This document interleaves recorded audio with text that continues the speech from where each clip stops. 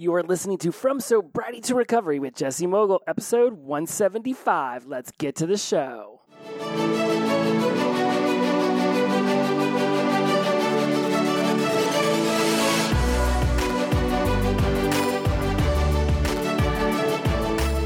Welcome back to From Sobriety to Recovery. I am your host, Jesse Mogul. I am in addiction recovery. I am excited for 175. Something about like the numbers, 1, 25, 50, 75, 100, and all the multiples of 25.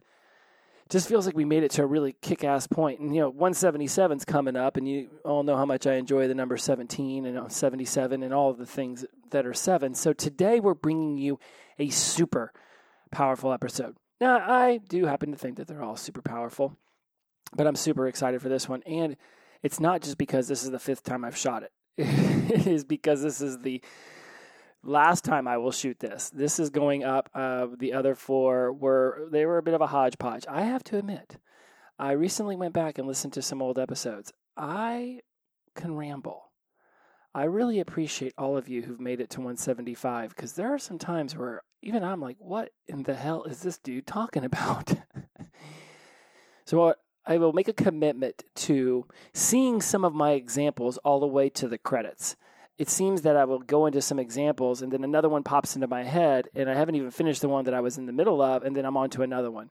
And it can be a little convoluted and I even found it sometimes hard to follow. So I, again, appreciate all of you. This is really my testing ground for my information, the things that I teach in the tribe, at addiction recovery centers, at colleges and high schools and whatnot. Like this is really the testing ground for what it is that I have built my entire business and career around. And so I really admire you all for being my quote unquote guinea pigs when it comes to this information, because a lot of the times it is the first time that I have sought to articulate things that I have learned, read, and applied and evaluated in my own life, and then articulate those back out into somewhat of a controlled environment with notes and thoughts that I try to make as coherent as possible. So one of the reasons why we're reshooting this one for the 5th and final time is because I think this one's extremely important, and I want to make sure that my words come out correctly, that you can hear what it is that I'm trying to say. We have spent the last handful of episodes, if you really go back and look at all of the episodes as a story arc, all the way back to 170 when I hit 2001 days sober. That's when I started to take it back to basics. I introduced you to Aubrey, one of my most dearly beloved friends who has been with me on this neuro-linguistic programming ride since the beginning. And we have really put a lot of energy into focusing on what it's like when you first go to make a giant change in your life. For some of you, that is going from the contemplation and preparation mode of sobriety and recovery, stepping into the action side of the sobriety and ultimately recovery. For those of you who are longtime listeners who perhaps have already put the beast that is addiction to alcohol and drugs to bed, there are other things in your life that you are seeking to change. And all habits change the same. Like, not necessarily the exact same, but they follow a very similar pattern. So I will take that back. It is not the same, it is similar. Once again, thank you for your patience as I sort of use words that I would now deem not as appropriate. It's about similarities, right? We understand that habits are formed through a cue, craving, response, reward. There's the trigger, there's the cue, right, that's followed by what it is you crave, right? Then there's the action that you take to get your reward. So habits are formed by something sparks you, you take action, you get a reward.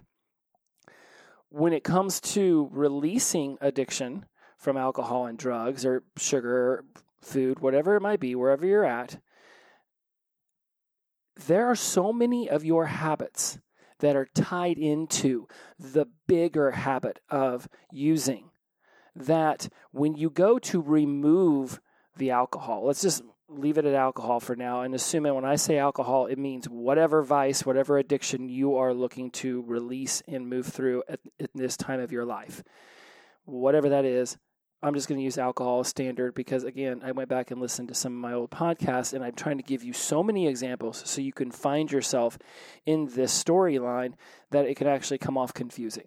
So for the sake of this episode, when I say alcohol, it means anything at all that you consider a habit that is undesirable or bad. Let us use the word bad and good for a little bit, and understand that when we discuss shifting habits for this episode, we're just going to use the word alcohol. So you're going to kick alcohol, right? But it's not just this big overarching addiction to alcohol that has created the habit of drinking every single day. All of your habits have some form of the addiction to alcohol tied into them. From the way you sleep at night, to the way you brush your teeth, to how you feel in the morning, to what you drink or eat in the morning, to how your stomach feels, to how you treat people, to how grumpy you are in the car ride to your workplace, how you treat your coworkers. All of these habits, these are all habits, and they're all going to be tied into your addiction to alcohol. The wild thing about all of this is that when we first find ourselves drinking alcohol, we don't believe or think that it's ever going to take over our lives. But slowly but surely, it becomes more and more integrated into our way of life, and then eventually it seeps into every facet of our lives. So when you go to take alcohol out, now you've got to replace it with other habits.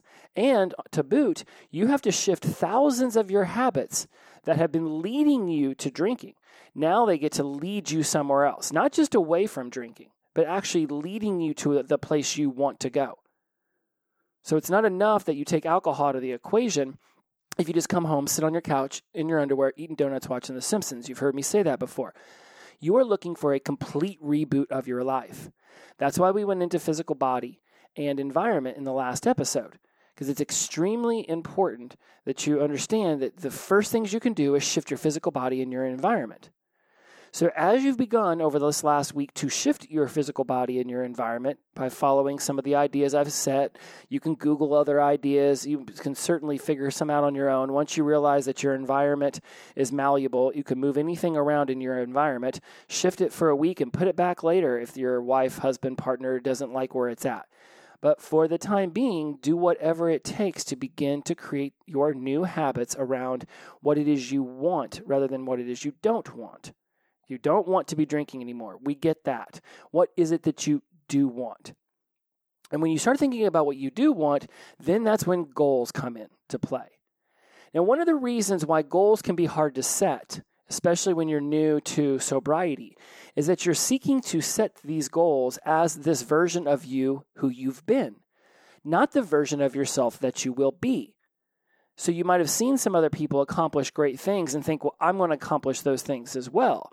But unconsciously, there's a part of your brain that doesn't believe that that's who you are. It knows who you've been, and that's why you loop back to the past so often.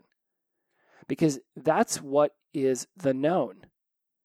So we get trapped in these past thoughts, even as we're learning and growing and evolving.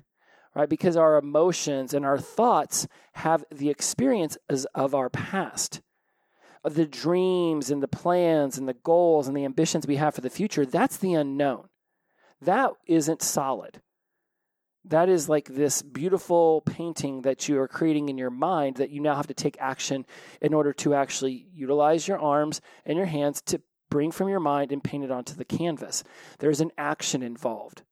I have no doubt that plenty of people have beautiful, beautiful images in their head, but only so many of them know how to utilize their arm and their hands in order to, and a brush in order to get that beautiful painting from their mind onto a canvas. And those are the artists that we know, because they're the ones who learned the craft and took the time and took the action to get it out of their head and put it onto a canvas. You're doing very similarly in regards to other things that you want to accomplish in your life. You have to take action.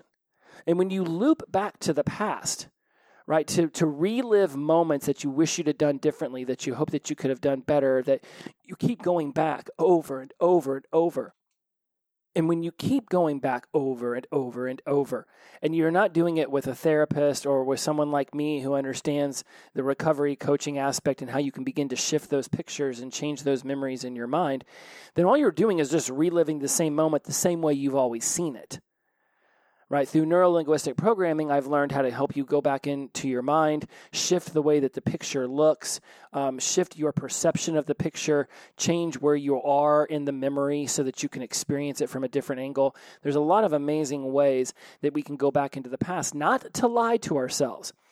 We're not lying to ourselves, and here's the beautiful part of why we're not lying to ourselves. Every second of your existence, 2.3 million bits of data are coming into your awareness. There is a book called The One.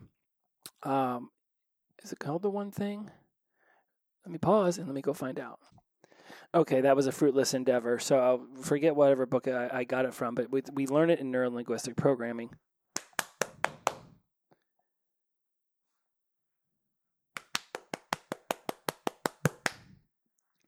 And here's why you're not lying to yourself. Every second of your life, 2.3 million bits of data are flooding into your brain through your 5 senses. Your conscious mind only handles 126 of those bits. It comes up to 0.0006%. Now, we've talked about this on the show before. There's a lot of different authors, a lot of different scientists out there who've come up with a different number, but it generally comes down to the same 0.0006%. So you have millions of bits of data coming at you and only 126 that you can actually grasp into your conscious mind. It'd be like me just dumping 2.3 million paper clips over your head every second of your life and asking you to pull out the 126 that are painted red. And if the 126 that are painted red are going to be the quote-unquote best ones for you, the ones that will give you the most lessons, the one that will make you feel the happiest and the most content, what are the odds you're going to be able to do that? You're going to look like I Love Lucy in that old TV show she did where she's trying to do the candy bars in her living room and the candy bar thing goes nuts.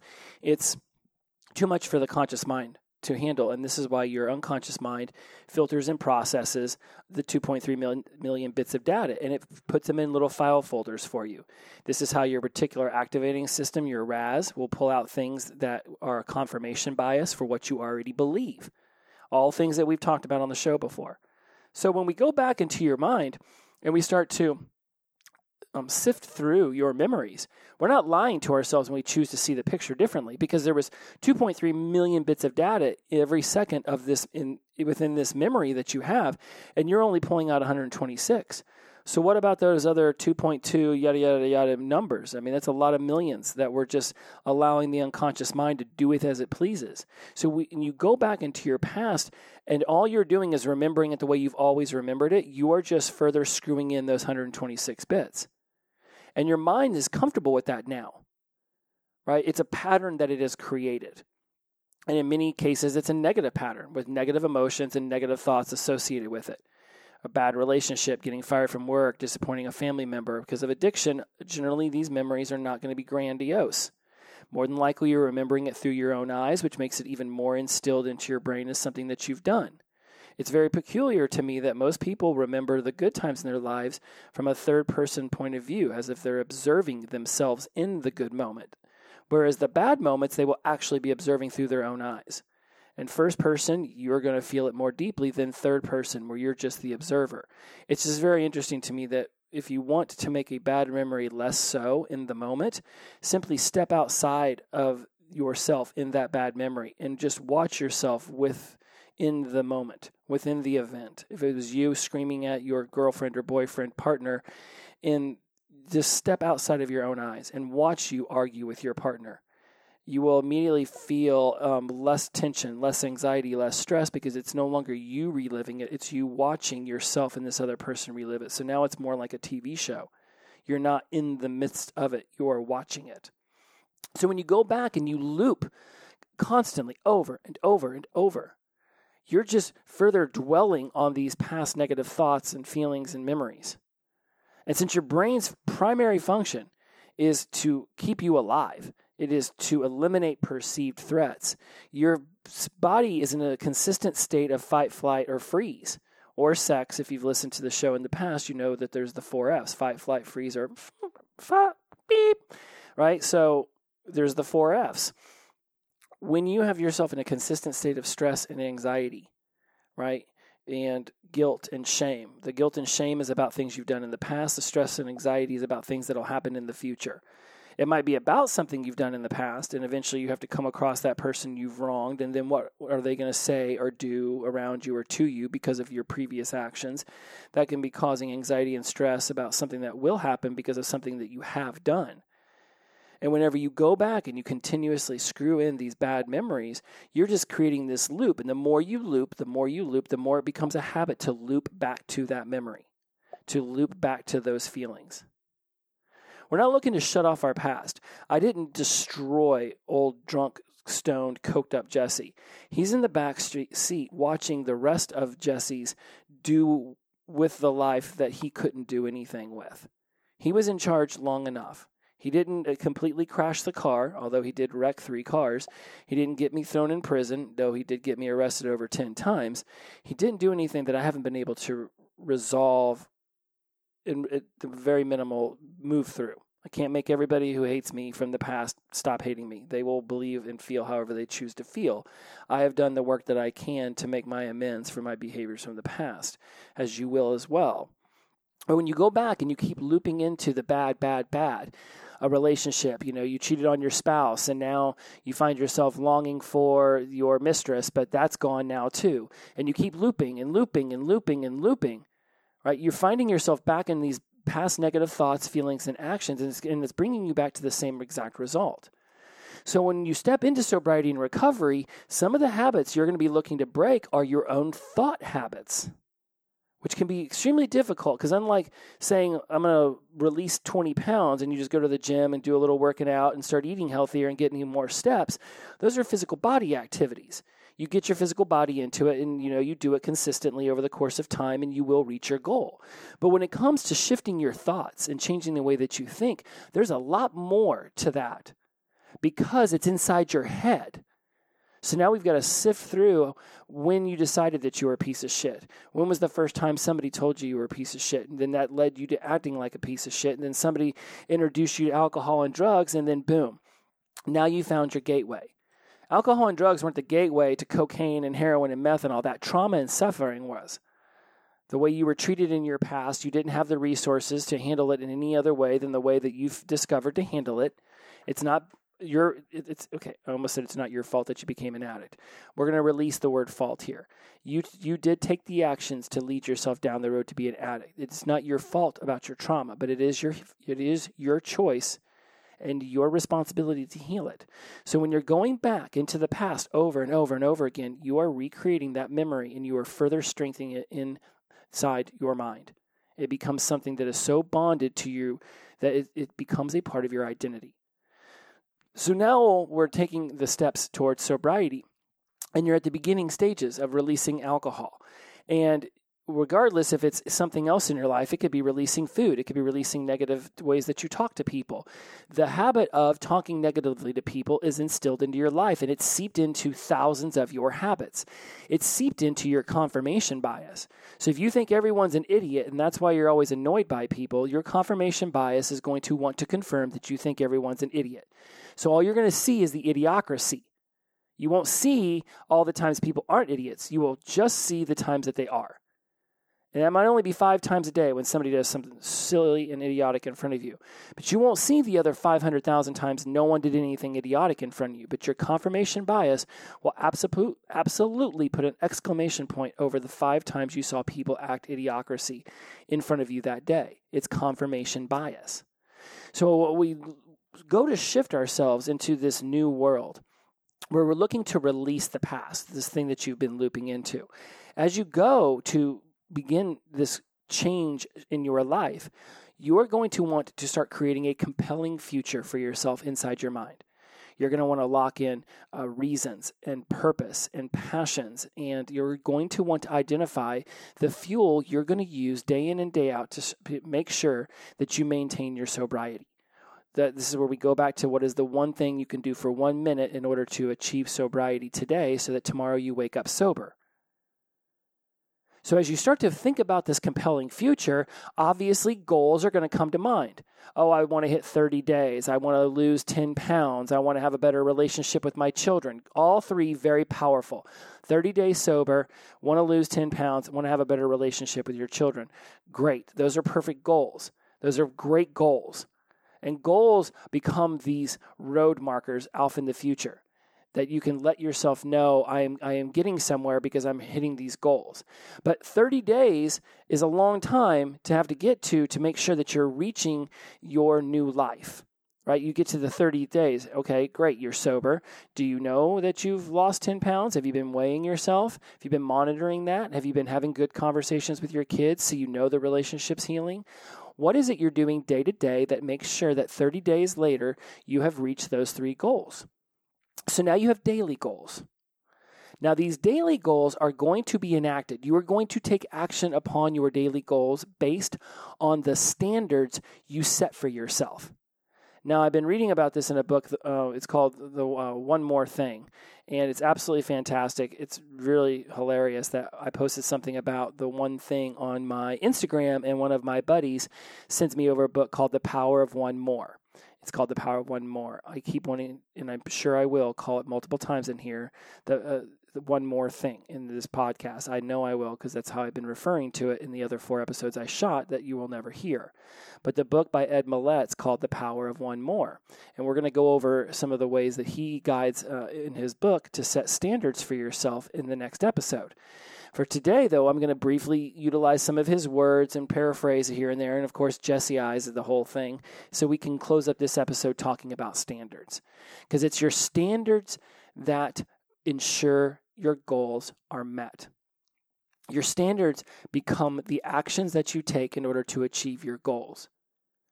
Now, will you reach your goals absolutely positively 100% the way that you lay them out on day 1?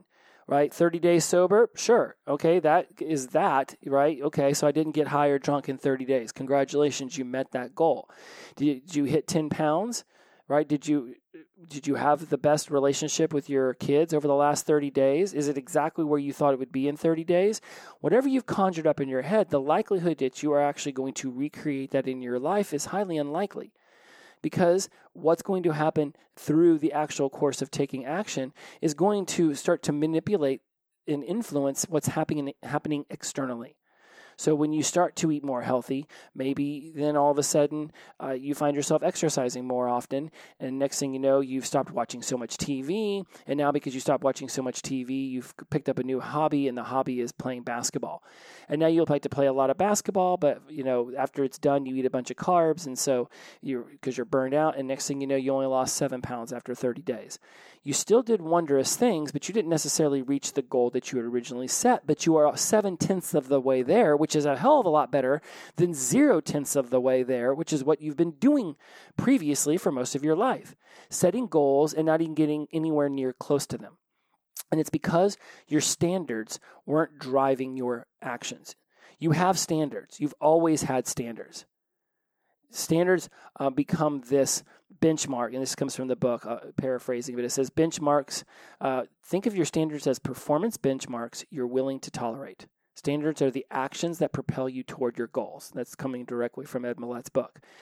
You've already had standards. Your standards previously, your goals previously, let's start there. Your goals previously were to get drunk and high every day, right? So the standards that you had for yourself were standards that led you to the bar.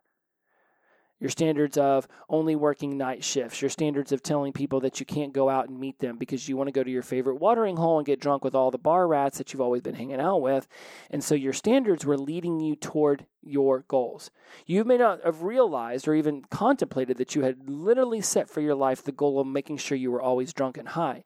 But I can assure you, if you've got years and years and years of addiction under your belt, that was your standard. Your goal was to be high, and your standards were the actions you took to make sure you were high and drunk day in and day out. So you already had standards. And what you were willing to tolerate when you were in the throes of addiction is not what you're going to be willing to tolerate when you step into sobriety. So now you're going to be looking to shift your standards across a wide array of areas of your life. And remember, the standards are the actions. The standards are the people, places, and things that you're willing to tolerate being around you. The standards become your entire world. You build up your world based on these standards, and then these standards drive you to accomplish your goals. So when you set a goal, you then have to decide what are you willing to tolerate in your life that will either lead you toward or away from reaching your goal. Are you willing to bend over backwards and change all of your standards in order to reach 300 days of sobriety? Are you willing to bend over backwards and change your standards in order to have a fulfilling relationship with your partner? Are you willing to bend over backwards and change all of your standards so that you change jobs and go off and finally get one that actually fuels you rather than drains you? If your standards for years and years and years have just been mediocrity and just don't lose my job so I can keep getting high, so you never left the factory, you never left that, dead-end job. Now you get sober and you look around and you're like, what the frick did I do? I hate this job. I'm not exactly thrilled with my home life. You look at yourself in the mirror and you're like, wow, what have I done to my body? Wow, 20 years really whipped my ass. Now, it doesn't mean we can't heal all of that stuff, but it absolutely does mean that we're now going to have to shift our standards, right? What are you willing to tolerate? Who in your life, relationships, your job, your family members, right? People, places, things, your parents, your friends, your church, your social media, news media, the books you read, the podcasts you listen to. Think about it. Before you were even contemplating and preparing for sobriety and recovery, would you really have turned me on? Or what about all the other self-help type, quote unquote, self-help kind of podcasts that you listen to and all the books that you're reading now? In the throes of my addiction, I absolutely was reading self-help books. I just wasn't doing crap with them because there was a part of me that knew the way I was behaving wasn't right. And one day, in order to achieve my highest sense of self, my meant to be in life, I was going to have to walk away from alcohol and drugs. I knew it, or I was going to die. So on January 13th, 2017, whenever I called up Kaiser and said, let's do this, I began to change my standards. My standard behavior of going home after work and getting drunk on vodka and sitting around my house all on my days off just trying to recover from all the vodka and all the drugs I had done began shifting. And now my standard was go to the gym after work, come home, eat a healthy meal, keep my house clean, rearrange my room, pick up new hobbies, start looking for reasons why I was addicted so long, which led me down the path of psychology, which led me to NLP, which led us here to this moment right now, here today. All because I changed my standards of what I was willing to tolerate in my life. I was no longer willing to tolerate things that were not helping me. Now, I'm tolerating certain aspects of my life even today because they're actually leading me to the place I want to be, but not every day is fucking, puppy dogs, unicorns, sunshine, and rainbows. Some days suck, but it's not sobriety that sucks. It's just life that can kick us once in a while. We can just have an off day. Our energy can shift.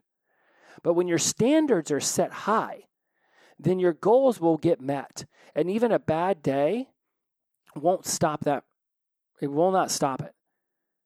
You might have a bad day, a 2, 3, but if you've set your standards of what you're willing to tolerate, after a couple days of being down in the dumps, you're going to be like, you know what? I just got to go to the gym. I just got to get a workout in. I got to go get some steps. I got to drink a smoothie. I got to do something with my physical body.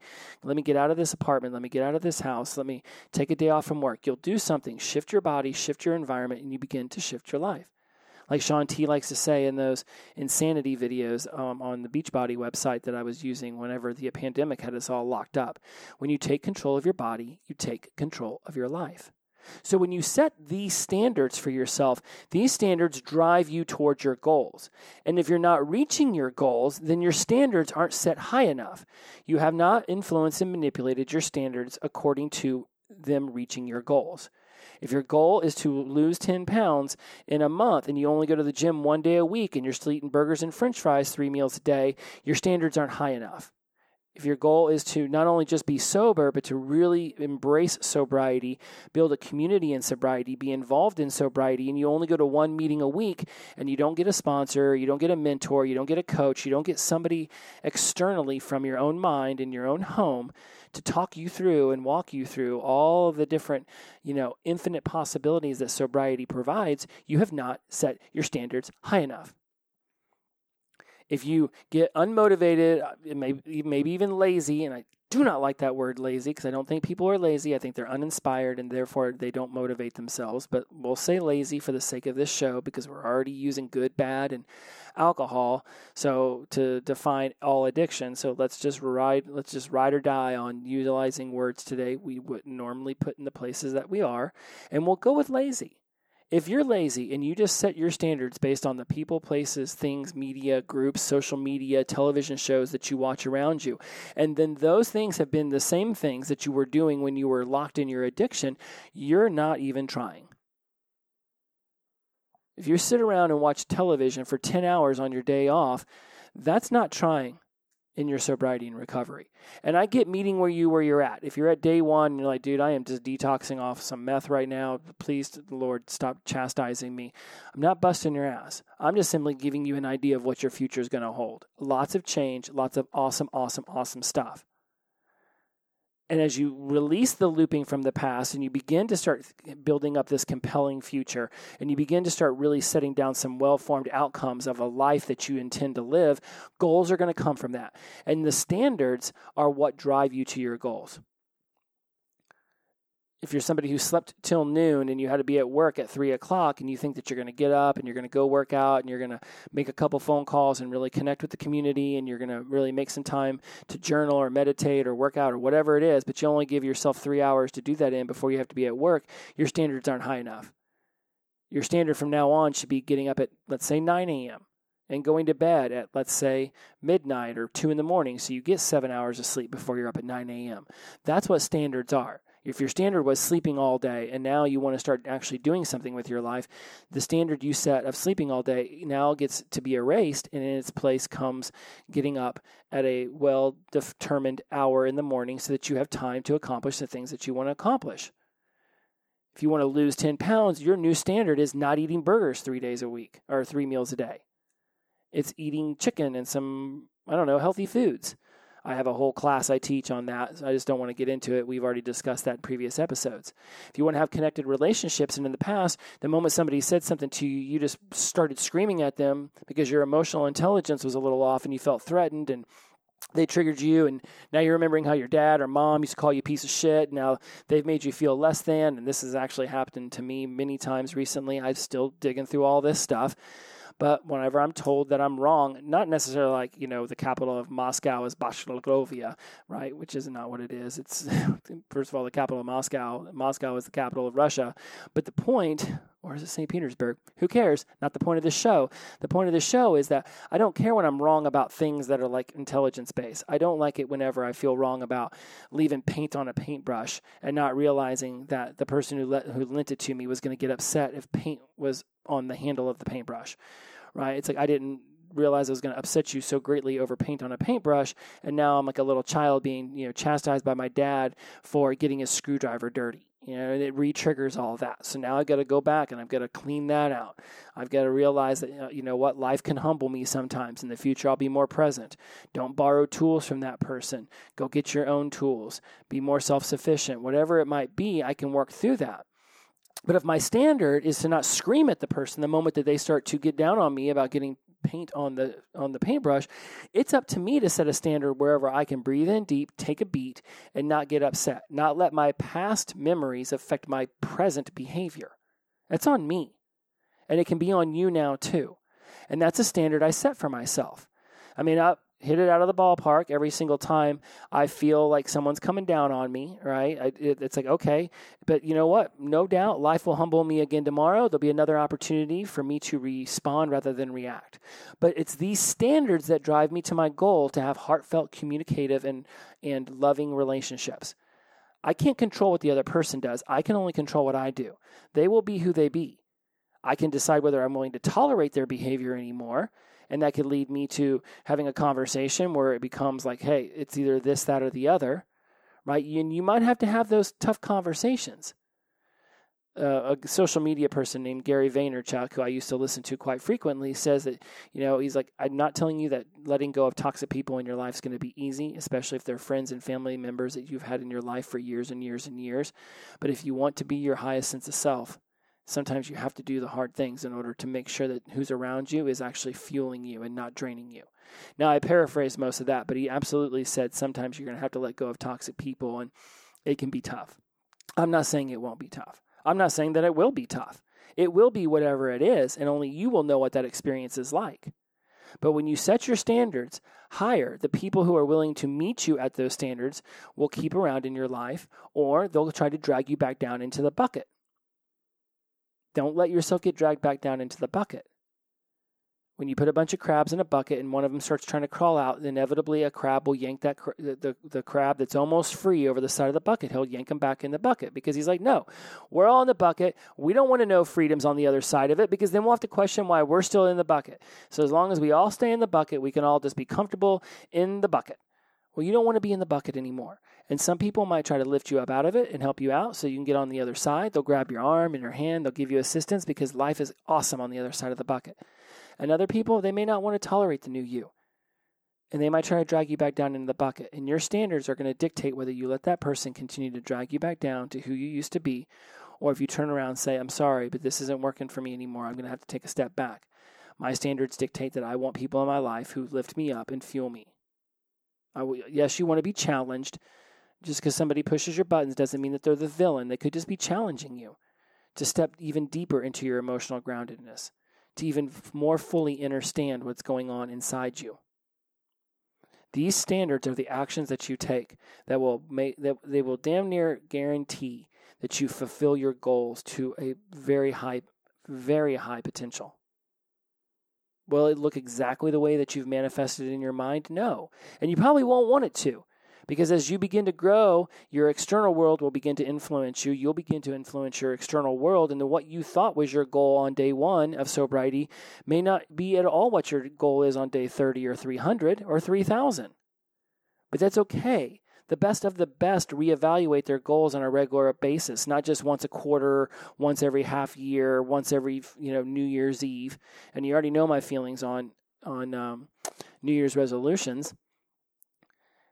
You want to reevaluate your goals and make sure that your standards are driving you towards your goals. And when you find that your standards aren't driving you towards your goals, look no further than yourself looping back into your past and allowing yourself to tolerate crap you used to tolerate when you were a drunk and high all the time, and you're not that person anymore. It's time to step in to the newest version of yourself. Whether you're day 1 or day 1,000, it's not too early to start thinking about who do you want to be. Start going back over the standards you set for yourself that made sure you stayed a drunk, and start reevaluating how you can shift those standards to start leading you towards sobriety. Set awesome goals. Embrace awesome goals. Love awesome goals. Today, I'll definitely leave you on this. Today, I'm walking around Fox News. Today, I'm walking around the gym, and on one of the TVs is Fox News. Now, it's absolutely inconsequential that it was Fox. It could have been any of them. So just let Fox News go right out of your head, because it has nothing to do with politics and everything to do with the fact that a story came up on screen and it had a big question. It says, dream big, with a big question mark. And the byline underneath it said, could dream big advice do more harm than good? And then it said, a study says dreaming big may lead kids to disappointment. And of course, if dreaming big leads kids to disappointment, dreaming big will lead adults to disappointment. But here's the thing. What we're not taught in schools, what we're not taught by this world enough, is that dreaming big is awesome. Dream big. If it wasn't for dreaming big, Henry Ford wouldn't have come up with the assembly line to make cars in everybody's garages. Einstein and Tesla and who's the guy who did the bulb? Edison. Einstein, Edison, Tesla, some of the best inventors of our time. If they weren't dreaming big, we'd still be living in the dark ages. Air conditioners and refrigerators and light bulbs wouldn't even exist. Dreaming big is awesome. What those people did differently was they took action. And whenever it didn't look or come out the way they wanted to the first time, Edison tried 1,000 more times to get that damn light bulb right. Dreaming big isn't the problem. Taking action is the problem. People don't take action. They try something once or twice. Well, that didn't work for me. Habits don't get formed once or twice. Alcohol tasted like piss the first couple of times I drank it. Didn't stop me from going back to that well. Cocaine made my brain hurt, made my nose bleed the first time. Did not stop me from going back to that well. Oh, but eating healthy and walking 10,000 steps a day, I didn't lose 7 pounds in 7 days, so fuck this, I'm out of here? That is ridiculous. Dreaming big isn't the problem. Taking action consistently, that's the solution opportunity. Set your goals, know your goals, and then set and make your standards high enough that those goals are damn near impossible not to achieve. Knowing that they will shift, but I promise you, getting to a goal and looking around and being like, it's not a 17-room mansion, but it is a pretty dope house, is way better than standing there and letting a year pass by and you're still in the same spot, just another year older. Looping back in your past holds you back in your past. Release the past. Call me up if you need help with that. But setting your standards to guarantee that they meet your goals, that's what you're looking for. Again, guarantee you're going to meet them exactly? No. But perfection doesn't exist. Progress does. And as you progress, utilizing your standards, your goals will begin to take shape. And when you get there, I can assure you, you'll be absolutely doing backflips. And when you get there, it will actually look exactly like you wanted it to look. Because then you have created it. In your mind back then, it was just imagination. Imagination can only lead to success when creation and action are taken. And your standards will lead you there. Next week, we're going to go over your top 10 ways of setting your standards so that you can begin to benefit your life in new and amazing ways. As always, my friends, inclusivity over exclusivity, the power of positive energy, release and flow. Every day is the best day of our lives when we wake up sober.